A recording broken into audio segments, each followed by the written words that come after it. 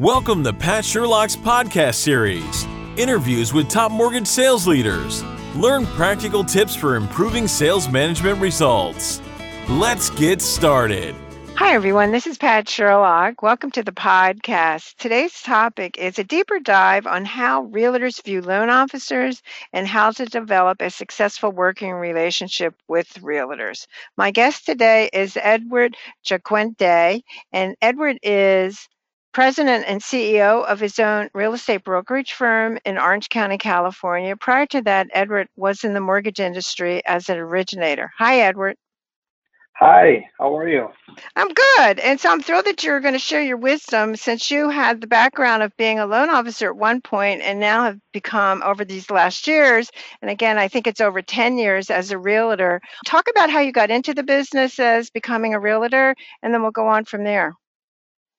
Yeah, I started 14 years ago as a full-time realtor in 2008. But I started as a loan officer in 2002 and worked, all the way through until the crash of 2008. Towards the end, I was working for a brokerage that would allow to do several transactions on the side. So I was familiar with doing a real estate transaction. Back then, it wasn't a conflict of interest when you worked for a brokerage to be able to do something like that. So I found a fondness for how much people appreciated my time and energy on the real estate side. And if there was ever an opportunity, it would have been right after the crash when mortgages kind of dried up and everybody folded. So I took that opportunity and rolled with it. Well, that raises the question, and since you've seen both sides of it, what is your typical day as a realtor like? What's it look like? And I know that's hard to generalize, but share with what your typical time is spent doing. Well, in the beginning stages, as a newer agent, is completely different than now. I'm a broker with a team and agents underneath me and a storefront in Corona Del Mar. Mm-hmm. So it's completely different now than it was in the beginning. In the beginning, you don't have a lot of clients in the beginning, and trying to figure out angles and marketing techniques and generating business was probably 90% of your time versus how many transactions you were doing back then, especially after the crash when there wasn't a lot of lending at the time. So, but now the typical days we're, putting out fires on transactions, dealing with lenders and escrow officers at the beginning of the day, and then, marketing and orders for, magazines and print and campaigns and social media and all that stuff midday, and then circling back and working on deals and setting up showings. And there's a lot going on. It's really, like you said, hard to summarize what goes on in one day, but yeah, it's definitely a busy time for sure, and especially with this hot real estate market. So as an experienced realtor, and again, I know that you're a broker, but what do you look for in a loan officer? And since you've had the advantage of being on both sides, what is it that you value?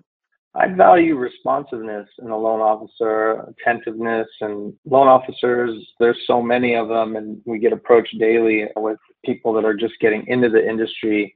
And I think the hardest thing for that is to summarize is there's a lot of companies that have expedited services or niche products. So what I'm really looking for in a loan officer over anything is their availability, their responsiveness, and their ability to do what they say they can do. So when you're talking about availability, how would you define that? In other words, it's obviously not a 9-to-5 job. So what would be an example of what you would consider good availability? Well, when you mirror the two industries, we're out there on our weekend time trying to put deals together, and loan officers usually click out midday on a Friday to go home to their families and enjoy their time off. Well, that's when we really need them, is after hours, when the rubber meets the road, when there's hard questions to be answered. We need that person to get on the phone or respond to a text, and usually it's not that much of an amount of time, but I'm sure when you have a lot of people reaching out to you, it can be a little annoying as a loan officer. You're like, oh, well, I left the office hours ago.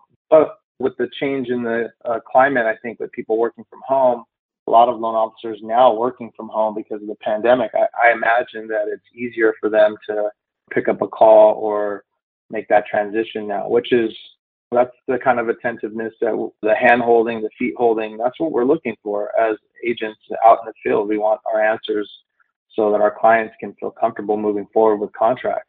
So, just reliving, I know, again, as veteran real estate agent yourself, when you're looking at, and now as a broker, when you're looking at what would be some of the things that you said is like, how many loan officers do you deal with, and how many is it reasonable to expect that the average real estate agent would have?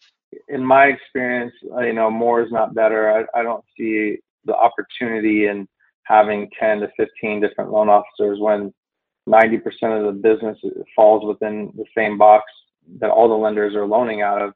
I think in my experience, there's, a handful between 4 and 5, and, probably 70+% goes to 1 or 2 of them.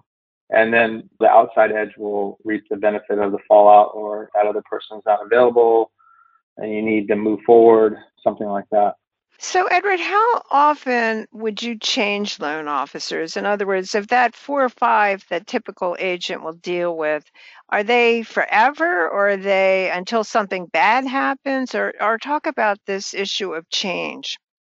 Change, can come from motivation. To change will come from different areas, but the main motivation would be that person's availability. I think, and they get busier and busier, and they don't staff up and have people that can handle the extra flow of business, and they become overwhelmed and take more and more time away, or take longer and longer to respond. I think then that's when you're looking for, or you're open to speaking to somebody that might have more time on their hands, that can be available to answer your calls. So I think that, or there's a lot of mistakes made in a deal that could have been avoided, time delays that could have been avoided, simple things. And when they start missing those cues and stop doing the stuff that got them in the limelight in the first place, then that will give an opportunity to switch gears. But other than that, if someone's consistent and has paid their dues, I don't have any reason to just interject a new loan officer because I got a phone call or an email, or there wouldn't be any reason to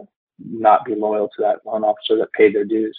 So how would you, in other words, how would a loan officer get your attention? Of course, they're going to say they're always available.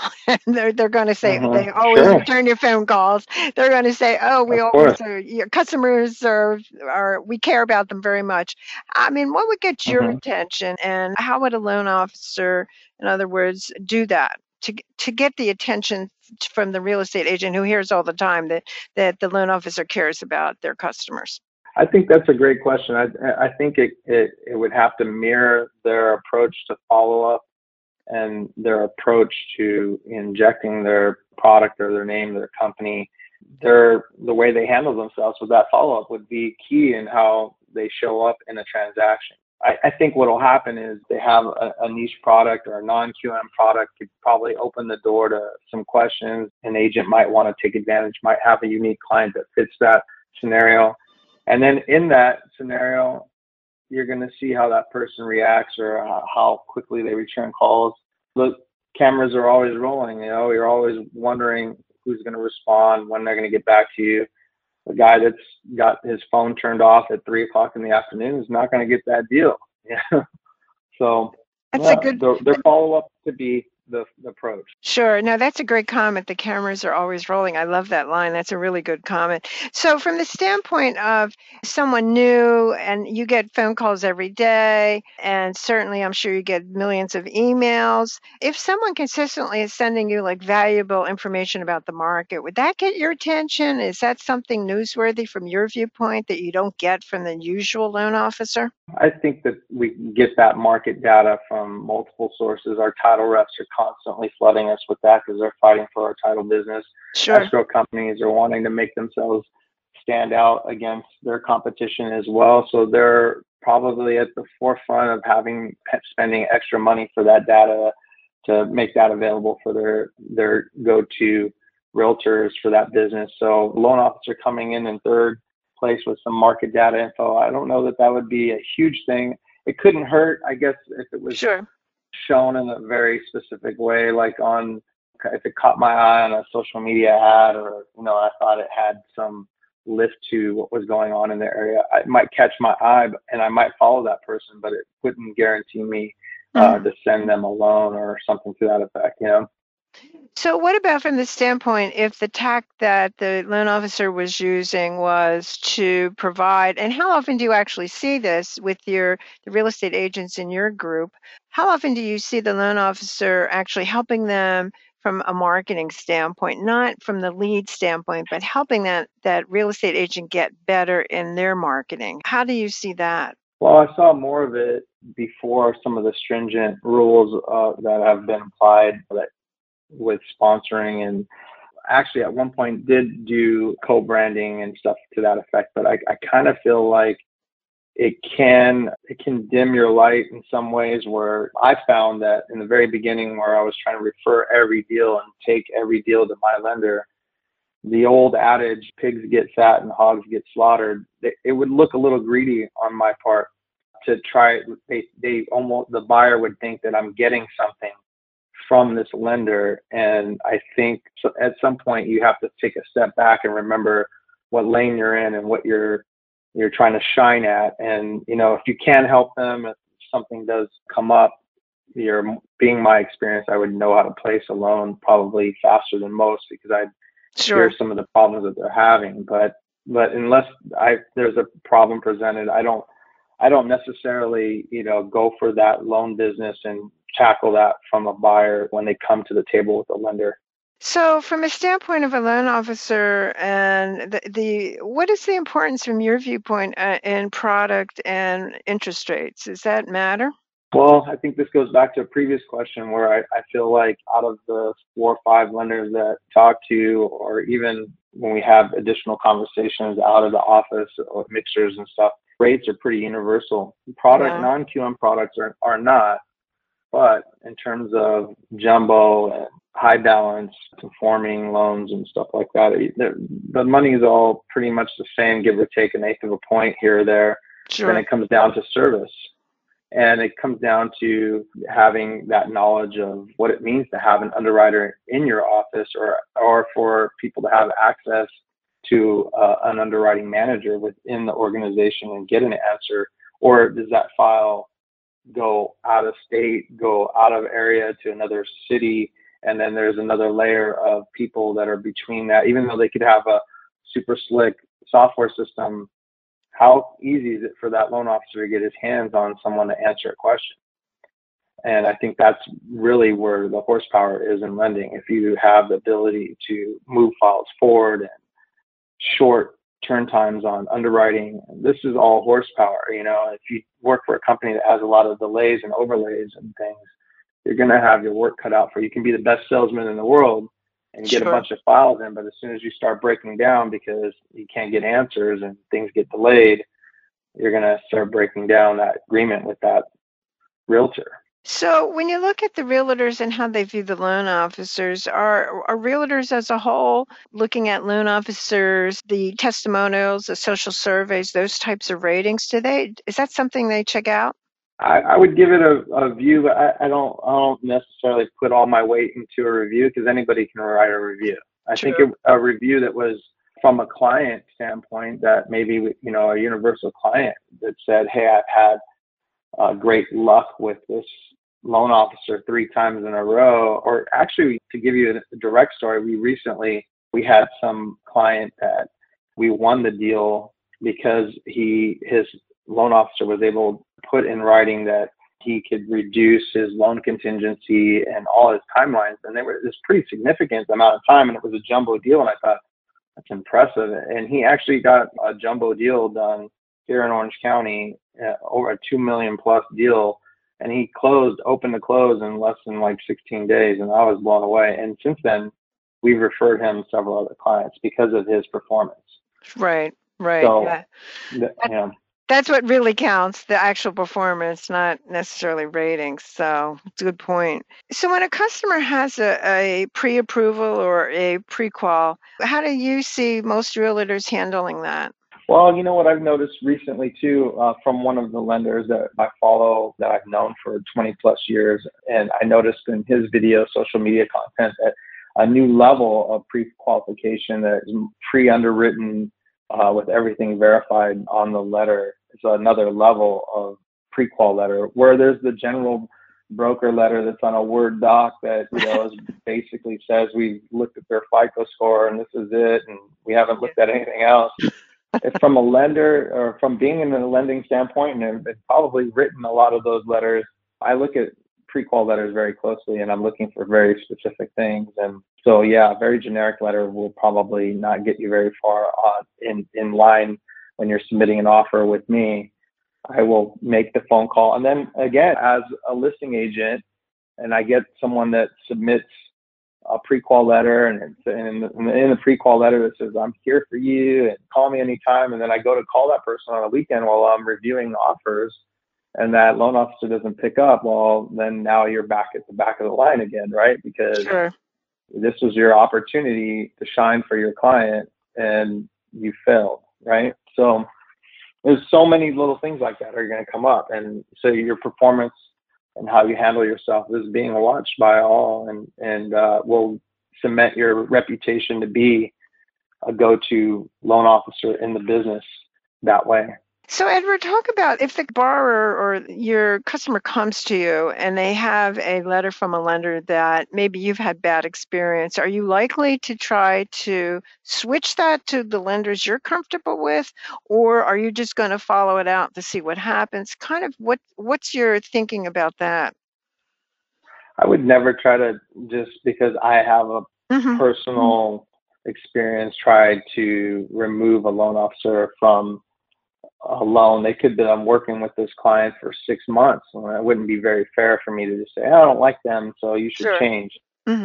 There'd have to be an issue with what was going on that would put me in a position to have that conversation. The buyer would have to complain about the scenario or something being played out in order for me to even open that conversation and say, well, it's been my experience that with that lender, this is typical. Are you open to talking to somebody else? And, there would have to be a significant issue for that to be broached on my part. And so when it comes to, let's say there is a problem, how many chances would you actually give a loan officer? File falls apart, the deal falls apart. I mean, is it one and done, or are you going to give them a second time, or what is your thoughts on that? That's a tough one, because honestly, it would depend on the exact scenario and how much fault was put on the error of the loan officer. If the loan officer cost me a transaction, or my client a transaction, I'd say they're pretty much done at that point, because I don't see how they could redeem themselves. There's so many things that have to go right to win a deal right now with this limited inventory. Sure. That having a loan officer blow it over something silly would be pretty telling of how the rest of the process would be with that person if they can't execute what they've said they were going to execute off of, Yeah, well, that's business in today's world, that's for sure. So when you look at the opportunities that loan officers they're not pursuing, what is it that you think's kind of the missing one that they're not really doing from your viewpoint? When refi business is hot, they're able to just show up Sure. or log into a system that transfers them somebody that's doing business. And those are the times where I think the smart loan officers, or the ones that have had experience in this industry, dig in and say, well, I'm not only going to do this lead gen business, but I'm going to cement my relationships with brokers and do both. And when times get thin on one side, like in this case right now, where refi business with the feds raising rates is starting to dry up and there's not as many people refinancing, you have all the new agents going, well, hey, I'm available for business because I don't have any leads anymore. And, Right. So I think that's pretty telling. I think the opportunity is when things are going good, you need to be able to market both sides of the fence and not be one dimensional for lead sources. That would be the opportunity to set yourself apart. Well, since you've done both sides of it, what is it that loan officers don't really realize about realtors that they should know? What is your thoughts on that? Well, I think they don't understand how much time and energy gets put in after hours or on weekends. I think that's probably the first thing they don't understand. they might say, oh yeah, he'll show a house or two. I mean, we're getting phone calls after 7 o'clock on a Sunday, and inappropriate before 6 a.m. You're getting a text or someone's Sure. fears, and we're really, really working hard to put these deals together. So when we expect call after hours or before your time slot, it's because we need the answer to those questions, not just because we're trying to irritate you or that. And I think the other part of it is I don't necessarily feel that they understand what somebody else has gone through to earn our business. And they're quick to say, forget that guy, just go with me because I just met you. and I think that in itself, if they could appreciate what someone else has gone through to earn that business in the first place, that would be very telling of how they treat and how they'd want to be treated if they did earn my business at some point. They wouldn't want me to ditch out of them or not give them the opportunity if some new guy called me tomorrow. Right. So from a practical standpoint, with, let's say, your current lenders that you're dealing with, and so let's say your first two, your number one and number two, how long have they been with you? In other words, how long have you done business with your first two? I actually did loans with them when I was in lending. So, okay, you go a long way. 14 plus years, you know? Yeah. So I would say at least one of them pretty close to 20 years. Oh, okay. Okay. You know?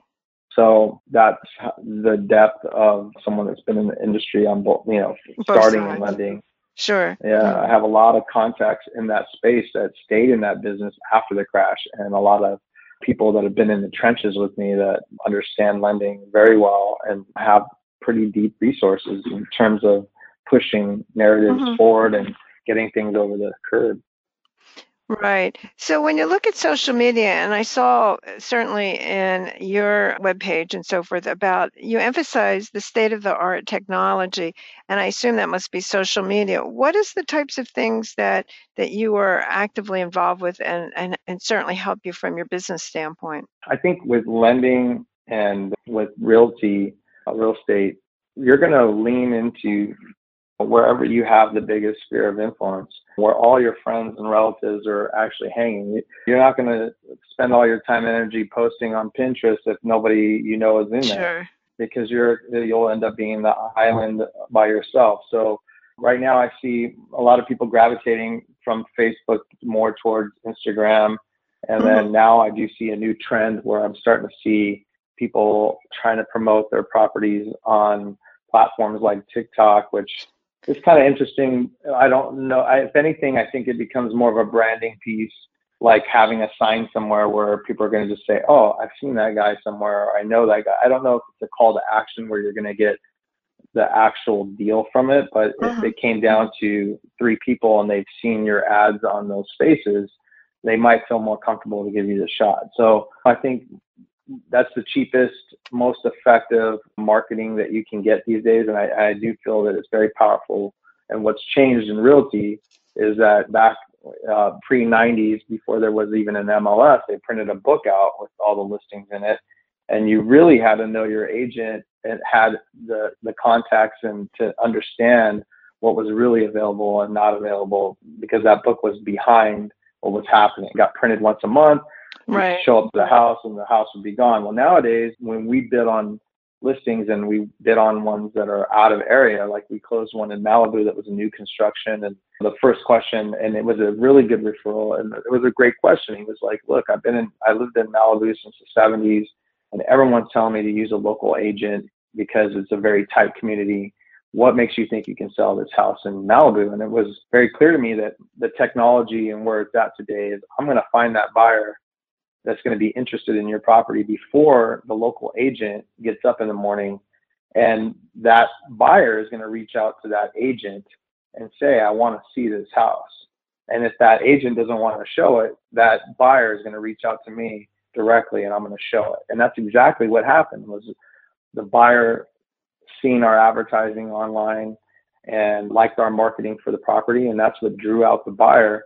And the first thing the agent said when he showed up to the showing was, I didn't even realize, I didn't look in MLS for this specific property, but my client's seen it online. It's pretty amazing. And I thought, that's exactly what the difference is between now and then with technology. Yeah, if you're not online, you're really not in the business, is what it boils down to.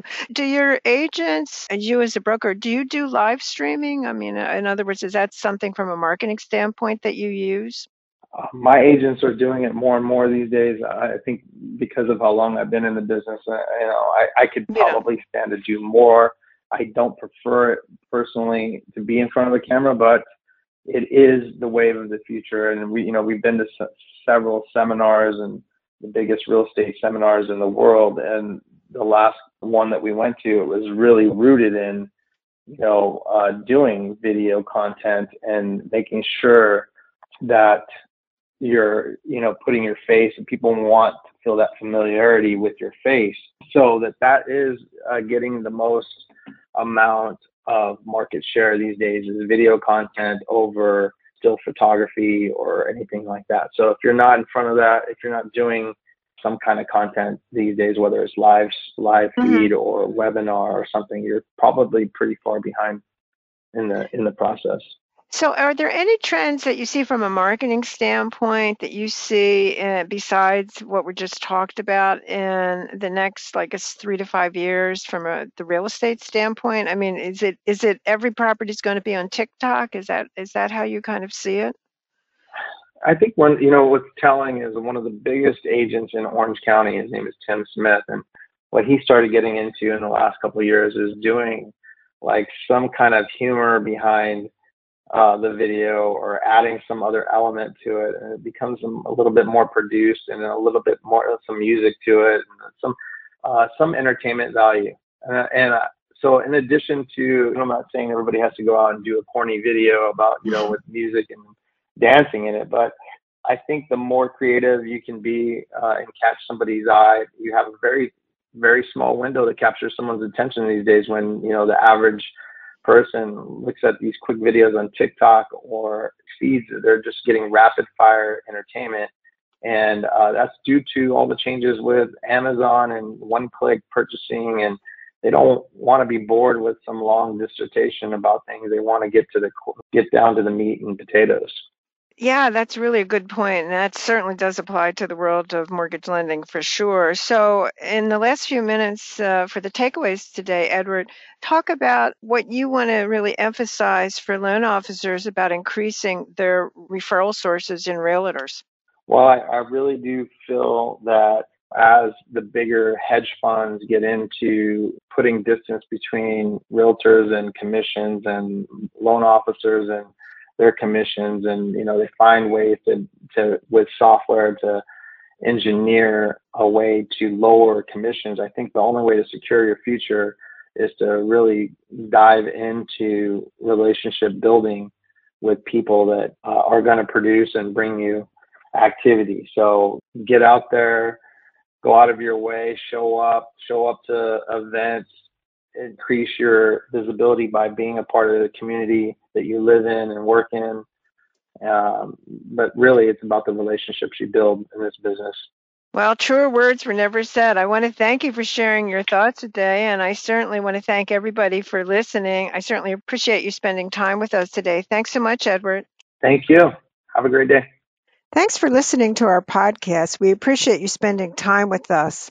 If your sales team needs training in hiring and lead generation, schedule a free consultation by emailing me at psherlock@qfsconsulting.com.